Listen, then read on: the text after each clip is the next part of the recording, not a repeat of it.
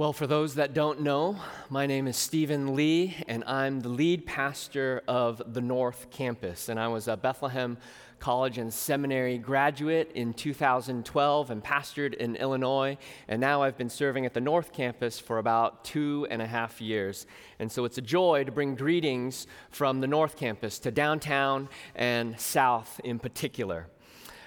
It's a joy to be here as we look at a very familiar passage in John 10. And so would you join me as we pray and ask the Lord for help? Father in heaven, give us eyes to see the truth of your word, to behold the splendor and majesty of your Son Jesus. Enliven our hearts this morning with your truth so that we would entrust ourselves to this good shepherd and trust him with everything and our whole future. We pray all these things in the name of Jesus. Amen.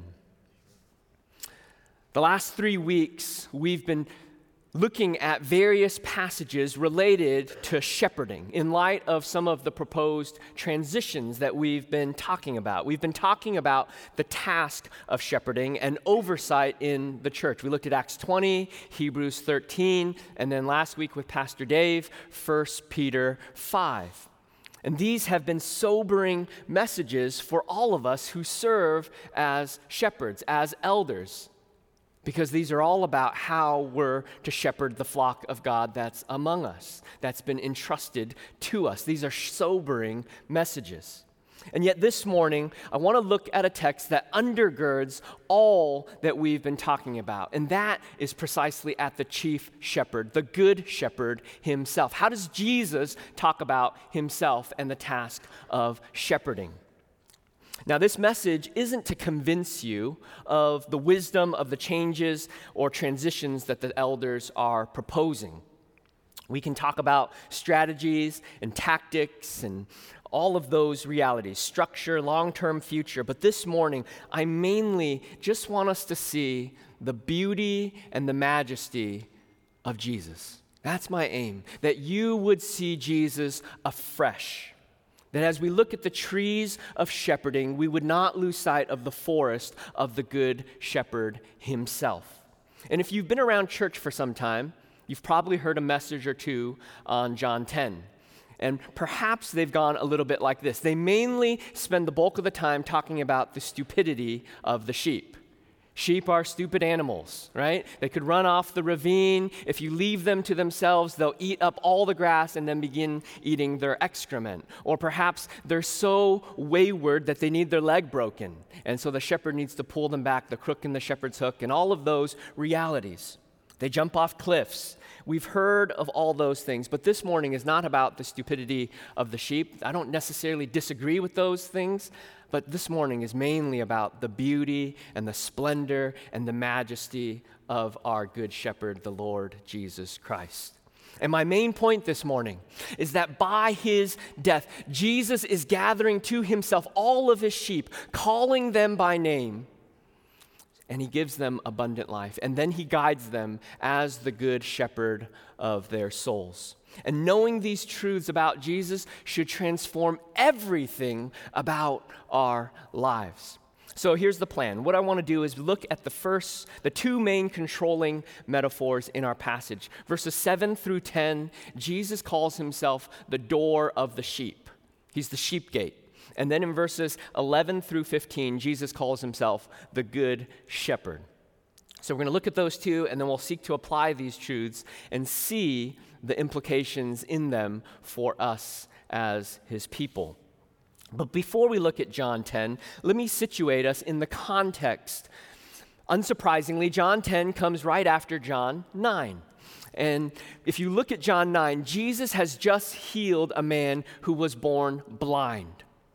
And the Pharisees and the religious leaders of that day got angry. They interviewed the man, and then they went to his parents and interviewed them, and the parents got afraid, and they said, he's of age, ask the man himself. And they interviewed him again, and eventually this results in the man being cast out of the synagogue. And between 9 and 10, there is no break. And so Jesus is teaching to this same crowd, in this same setting, making a commentary on what has just transpired in chapter 9. But I don't want us to miss this. The blind man who's now been healed is able to see Jesus. And the Pharisees, who have no vision impairment, are the ones who are blind to Jesus. And it's a threefold blindness. They don't see the power of God. Chapter 9, verse 3, Jesus says, this man is born blind so that the works of God might be shown. And then Jesus in verse 5 of chapter 9 says, I am the light of the world. And then the Pharisees in verse 40 and 41 say, well, Jesus, are we blind?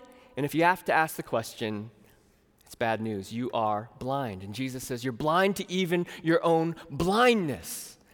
And so that's why Jesus begins to enter into this discourse in chapter 10. So in the midst of all this, let's see the good shepherd of our souls. So let me summarize verses 1 through 6 for us. In verses 1 through 6, Jesus teaches that there's mutual recognition between a shepherd and his sheep. The image, perhaps, is of a large sheep pen that multiple families would have shared. And there would be one gate, and all of those shepherds would bring their sheep into that pen at night. And they would hire a gatekeeper or a porter who would watch over all of those sheep at night. And he would keep watch through the night, and then the shepherd would come back in the morning, and the gatekeeper would recognize him, and he would open up the gate, and the shepherd would stand at the entrance and make his distinctive call or make his distinctive noise, and the sheep would hear the voice of the shepherd, and they would come out, and he would lead them out. That's essentially the summary of verses 1 through 6. And what Jesus is stating there is that there's a very deep and intimate familiarity and recognition between the shepherd and his sheep. The sheep recognize the shepherd's voice, and they follow him. Chapter 10, verse 4. The sheep follow him, for they know his voice. A stranger they will not follow, but they will flee from him, for they do not know the voice of strangers. And so Jesus is saying, thieves and robbers come, but they jump in from the outside. They sneak in. And I think he's likening these thieves and robbers to the Pharisees. They're the ones that just cast this man who was born blind, who's now been healed, out of the synagogue. They don't understand the works of God. They are thieves and robbers. And yet Jesus comes, and this man recognizes Jesus' voice, and he comes. Jesus knows his sheep, and his sheep know him. Jesus knows every single person who is called by his name. Let that reality, let that truth dawn on us afresh. Jesus knows each and every single one of those whom he calls. Recently on Twitter, a bastion of thoughtful engagement, I read a tweet by an atheist organization mocking Christianity that read a little bit like this. It said, Christianity, belief that one God created a universe 13.79 billion years old, 93 billion light years in diameter, consisting of over 200 billion galaxies, each containing an average of 200 billion stars, only to have a personal relationship with you. Now, we might quibble over the numbers, but yes, that's true.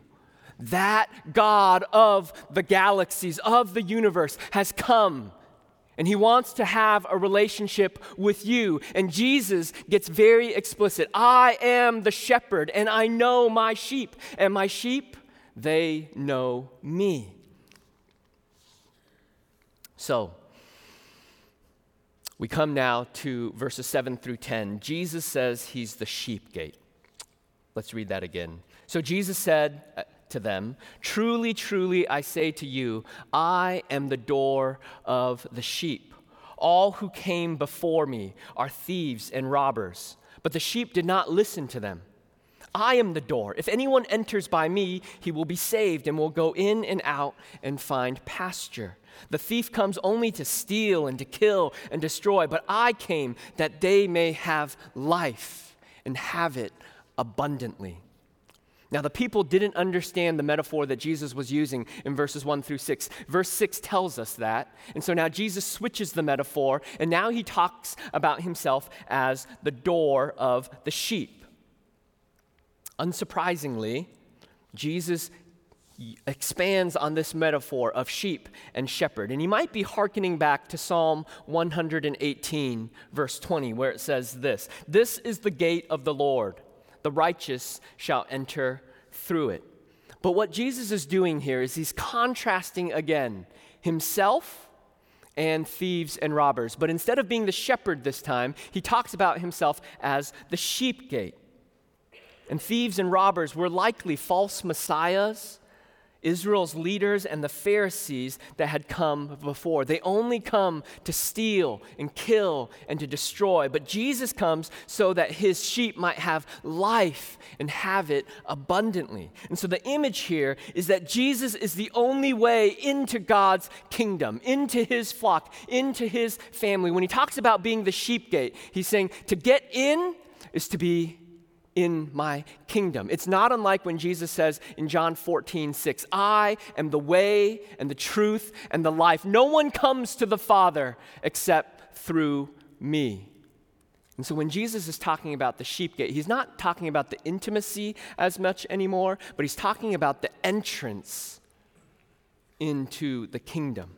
There's no other way into God's kingdom apart from Christ. These verses are a simple picture of the gospel. And I want not to skip over this because I know that in a gathering our size, at the downtown and south campuses this morning, there are unbelievers who are among us, who are not fully convinced, who are asking questions, who are wondering. And this is Jesus saying, we live in a world where there are forces out to steal, kill, and destroy. To destroy you and to destroy your joy. Our world is full of things that rob us of joy. You just have to pull up the news for just a second. Anxiety over the coronavirus, our current political election, the opioid epidemic that probably strikes closer to home than we'd like to think. Health failures and crisis in our own lives, in our extended family, and dozens of other things that rob us of our joy.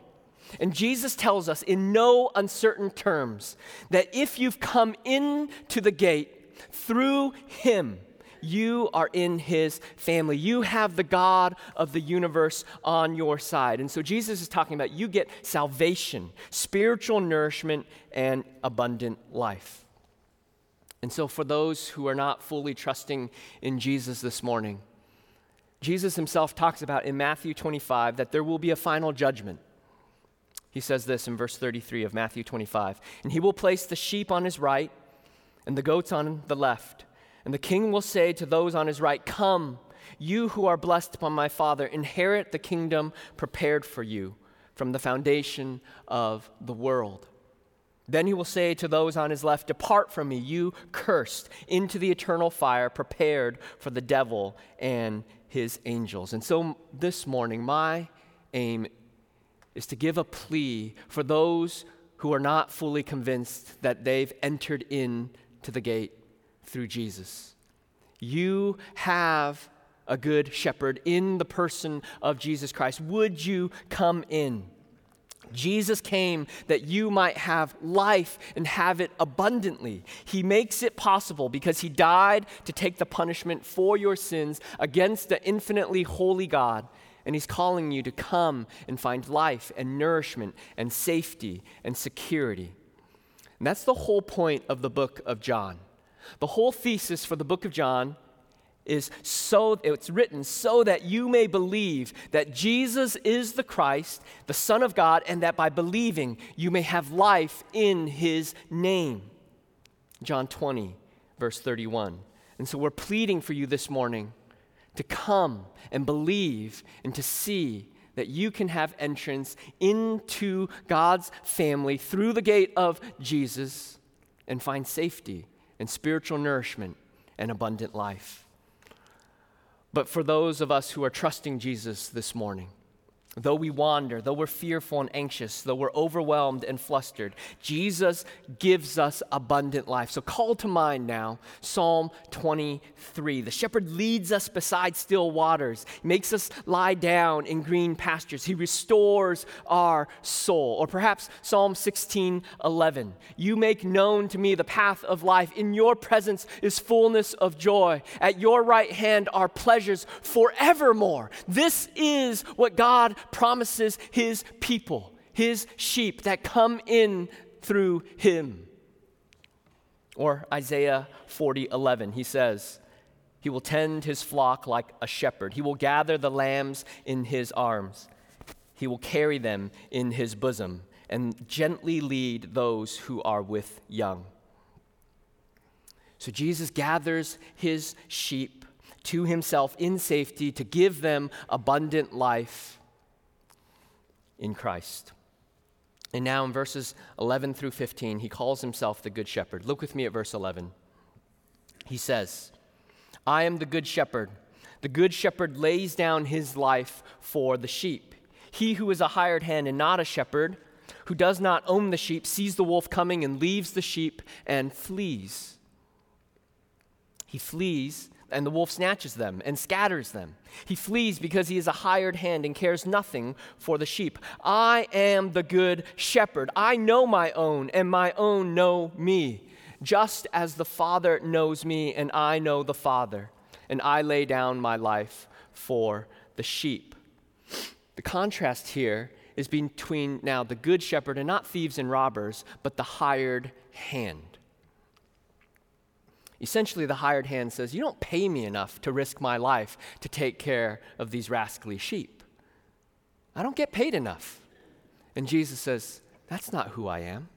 I'm not the hired hand. Perhaps this metaphor calls to mind King David, who's also called a shepherd. 1 Samuel 17, verses 34 and 35 says, this is David speaking to Saul. He says, your servant used to keep sheep for his father.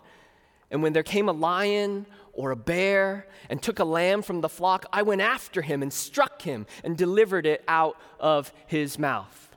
Now, I don't know a lot about shepherding, but if I think a lion has just come and gotten one of the lambs, I think, woo, we got off easy. That's a good thing. Let that, sacrificial lamb, the rest of them are safe. But that's what David says. He says, I go after him. The lion's running away, and I'm going after him to strike him so that I might save that sheep. And the picture that we get now is Jesus is the better shepherd. He's the good shepherd in the line of David. The contrast here is a hired hand who does not own the sheep, sees the wolf coming, and leaves the sheep and flees. There's a striking difference. There's a bad shepherd who just runs when trouble comes. Zechariah 11:17 says, woe to my worthless shepherd who deserts the flock. May the sword strike his arm and his right eye. Let his arm be wholly withered, his right eye utterly blinded. God hates a worthless shepherd, a hired hand. And Jesus has come to be the perfect, chief, good shepherd of our souls. Perhaps one of the most fearful passages in Scripture is God's condemnation of the shepherds of Israel. Ezekiel 34. I want you to turn there and see this. So turn with me in your Bibles to Ezekiel 34, and we're going to look at verse 2 to 6. Thus says the Lord God, shepherds of Israel who have been feeding yourselves, should not shepherds feed the sheep? You eat the fat, you clothe yourselves with the wool, you slaughter the fat ones, but you do not feed the sheep. The weak you've not strengthened, the sick you have not healed, the injured you've not bound up, the strayed you've not brought back, the lost you have not sought, and with force and harshness you've ruled them. So they were scattered, because there was no shepherd, and they became food for all the wild beasts. My sheep were scattered. They wandered over all the mountains and on every high hill. My sheep were scattered over all the face of the earth, with none to search or seek for them. This is the sharpest and most brutal rebuke of the shepherds of Israel that we probably read of in all of the Bible. But then God makes a promise. Look down at verse 23 of Ezekiel 34. He promises them personal shepherding care through a shepherd like David. He says, "And I will set up over them one shepherd, my servant David, and he shall feed them, and he shall feed them and be their shepherd. And I, the Lord, will be their God. And my servant David shall be prince among them. I am the Lord. I have spoken. I will make with them a covenant of peace and banish wild beasts from the land so that they may dwell securely in the wilderness and sleep in the woods." So notice the stark difference between bad shepherds, worthless shepherds, the hired hand, and who Jesus calls himself, the good shepherd. Hired hand has no concern, whereas the shepherd is even willing to lay down his life for the sheep. Hired hand sees danger and runs. The good shepherd protects his sheep, goes out and strikes down the lion or the bear to bring back his sheep. But the statement, "I am a good shepherd who lays down his life for the sheep," is actually a really bad scenario. If the shepherd dies, all the sheep are exposed. So that's the worst case scenario. If the shepherd gets struck down, all of the sheep are ripe for the picking, for thieves and robbers and predators and the elements and falling down a ravine. A dead shepherd is a useless shepherd, except in the case of Jesus Christ. That's precisely what makes him a good shepherd.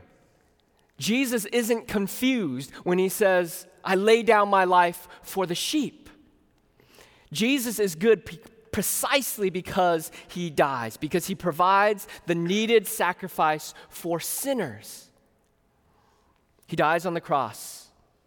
So Jesus is good. Yes, he knows his sheep. Yes, he loves his sheep. He feeds his sheep. He protects his sheep. But Jesus is good mainly because he dies for his sheep. Because our greatest issue as sheep is not the elements and not predators, but it's our sin.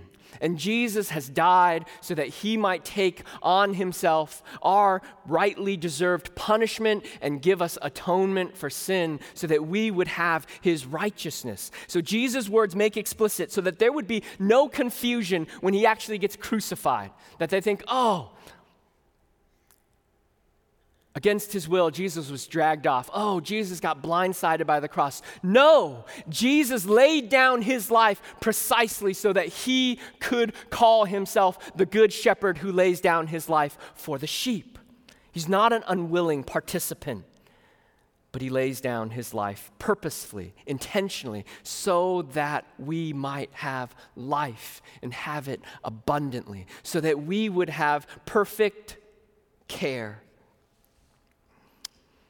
With no uncertainty, Jesus declares himself to be the good shepherd. But Jesus goes even further. If you thought this was good news, there's even better news. Look at verse 14. He says, "I know my own, and my own know me, just as the Father knows me, and I know the Father." Jesus knows his sheep just like the Father knows the Son, and the Son knows the Father. This is perhaps one of the most stunning statements in this section. All of the statements are stunning, but this one's really stunning. How well does God the Father know Jesus the Son? How well? Perfectly, infinitely, fully, no deficit in that knowing or loving. And how well does the Son know the Father? Fully, infinitely, perfectly. No deficit in the Son's knowledge of the Father. And now let's look at our passage again. "I know my own, and my own know me, just as the Father knows me, and I know the Father." There is a constant, overflowing, eternal love between the Father and the Son, a constant, perfect, loving, and knowing. And Jesus says, that's how much I know my sheep. If you're feeling ignored, on the margins, like people don't see you, that when you come to church, people don't greet you, no one knows my name, that if I killed myself, no one would know. Oh, Jesus knows. Jesus knows you this morning. He knows you by name.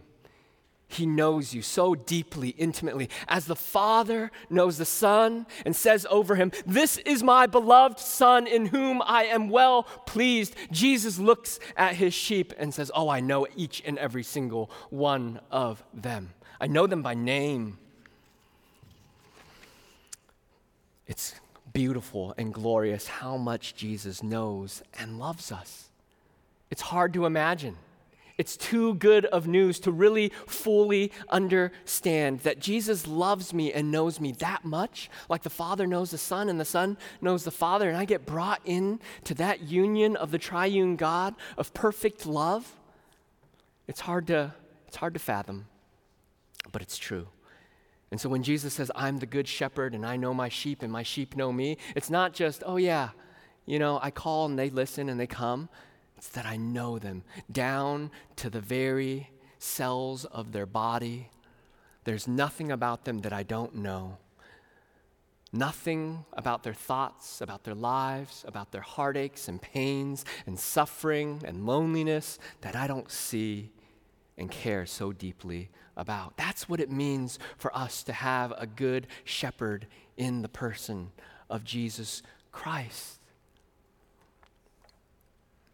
So because of Jesus' death, we've had entrance into his kingdom, and he gives us abundant life. And then he's our good shepherd who cares for us. So what do we do with these truths about Jesus as the sheep gate and as the good shepherd? Well, I want us to remember three things this morning.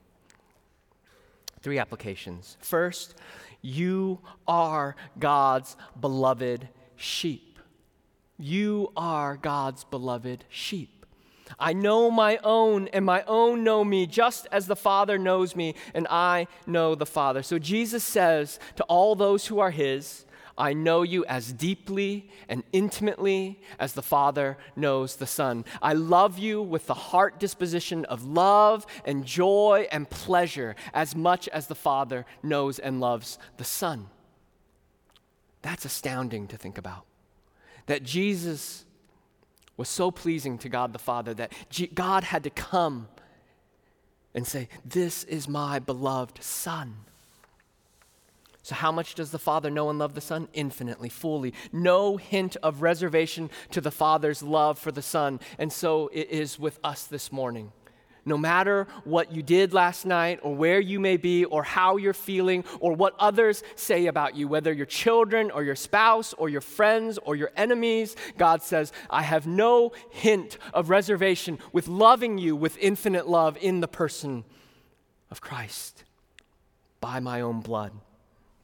This is not a mushy, sentimental love, but a reality that's rooted in the cross, carried out at Calvary, and that will echo for all eternity. You are God's beloved sheep.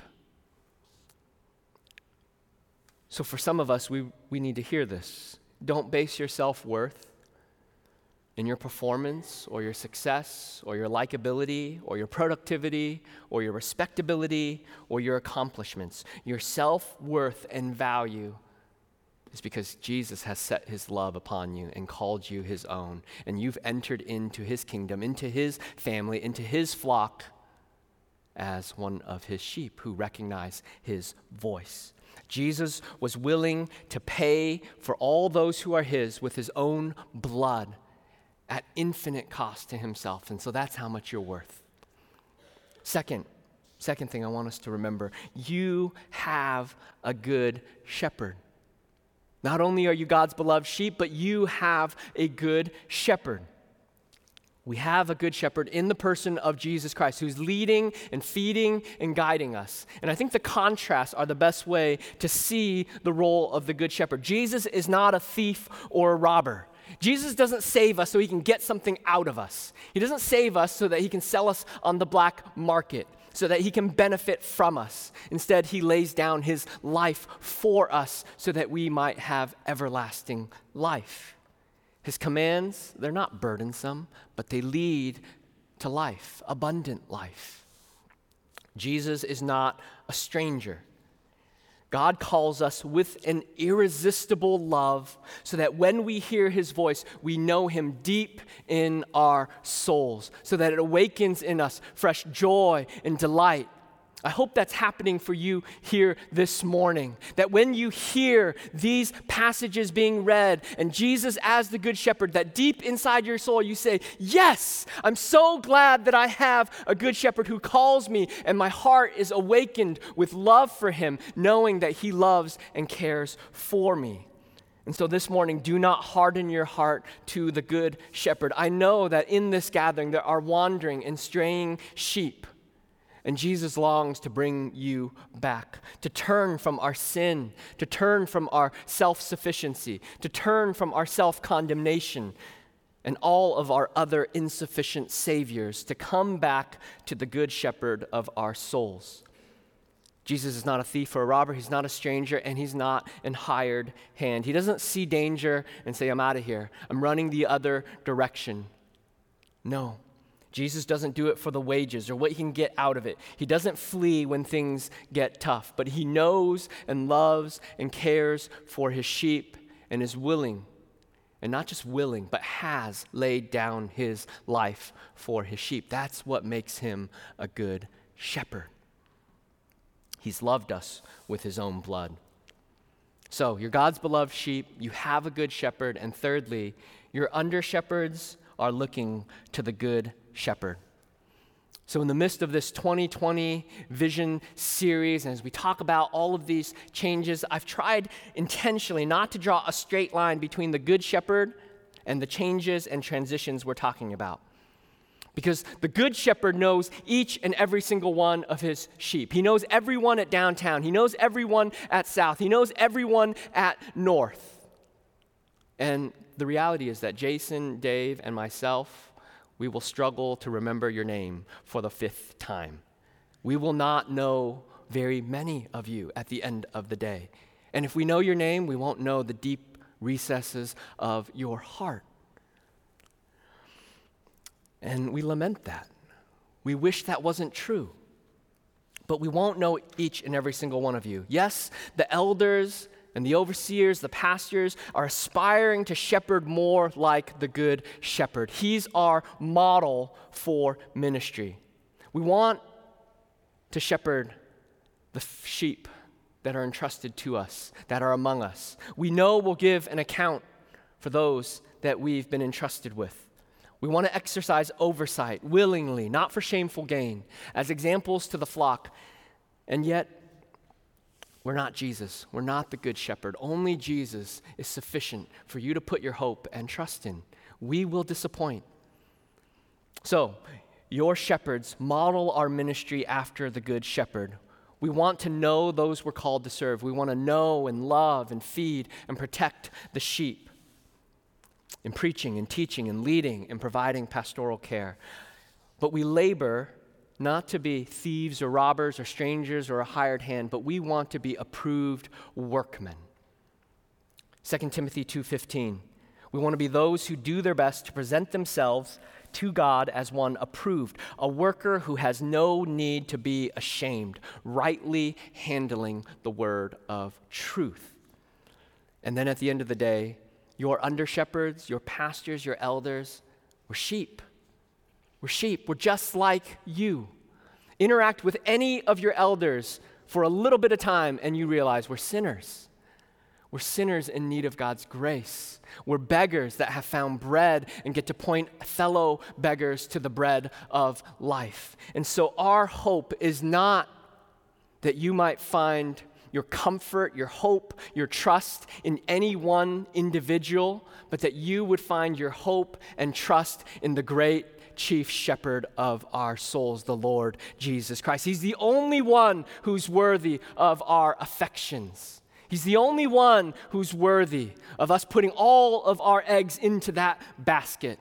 And if your hope is in any one of us, oh, we're going to let you down. We're going to let you down. So we labor imperfectly, and yet we're eager to shepherd this flock entrusted to us with wisdom and care. And so maybe just a few last things. In the midst of all this conversation of possible changes and transitions, and some get really excited, they can't wait, and others are nervous, perhaps about the temporary changes, or perhaps thinking long term, well, what does this mean for us as a church? What does this mean for us and our global partners, or our seminary, and all these other big questions? Be reminded that our hope and our trust is not in strategies and tactics and FAQs and models and methods, but our hope and trust remains on our good shepherd. He has been faithful for 149 years to this church body, and will he not be faithful for another year or another 150? Oh, the chief shepherd of our souls will do it. He will do it. He will lead and guide his people. He will build his church. And so as you pray, as you consider the changes, as you ask good questions, place your trust not in Jason, not in Dave, not in myself, not in me, but in our chief shepherd. Shepherding is not the end goal. Shepherding leads to mature, godly, blood-bought, gospel-centered, word-saturated disciples that are committed to making disciples of others. And so all of this shepherding is so that we might mature and grow, that we might see the beauty of the glory of Jesus Christ from one degree of glory to another, and that we might be transformed and increasingly look like Jesus. For what end? For God's glory, yes, but so that we might reflect his goodness to a watching world. And so that's what we're called to this morning. I don't want us to lose sight of that. In the midst of all the internal conversations, we have been given a commission, and we have been called on mission to magnify Christ. We have neighbors and friends and colleagues and coworkers who are perishing without Jesus. They are goats. They are wandering. They don't know that a good shepherd even exists. And so that's what we're called to, that we might magnify Jesus to a watching world and call them in. Now look with me at verse 16 of chapter 10. He says, "And I have other sheep that are not of this fold. I must bring them also, and they will listen to my voice. So there will be one flock and one shepherd." Jesus has more sheep he's calling. In this context, he's probably talking about the Gentiles. He's been talking about the Jews, and now he's saying, I got other sheep that I want to bring in, the Gentiles. But for us, we are the Gentiles, and there are more sheep still to be brought in. And we get now to be the voice of our good shepherd, so that when we represent and share the good news of this good shepherd, we get to call others in with his voice so that they might see the beauty of the good shepherd and believe and have life and have it abundantly. Let's pray. Father in heaven, we ask that you would cause these truths to sink deep into our souls so that we would rejoice afresh at having a good shepherd. That we would trust you more than anything else. That we would not trust insufficient saviors, but we would trust the all-sufficient good shepherd of our souls. And so meet us, we pray, O God. Help us to delight in you, and then send us out so that we might be fruitful and effective and winsome in declaring the good news of a good shepherd who has come to give life and to give it abundantly. We pray all these things in the precious name of Jesus Christ. Amen.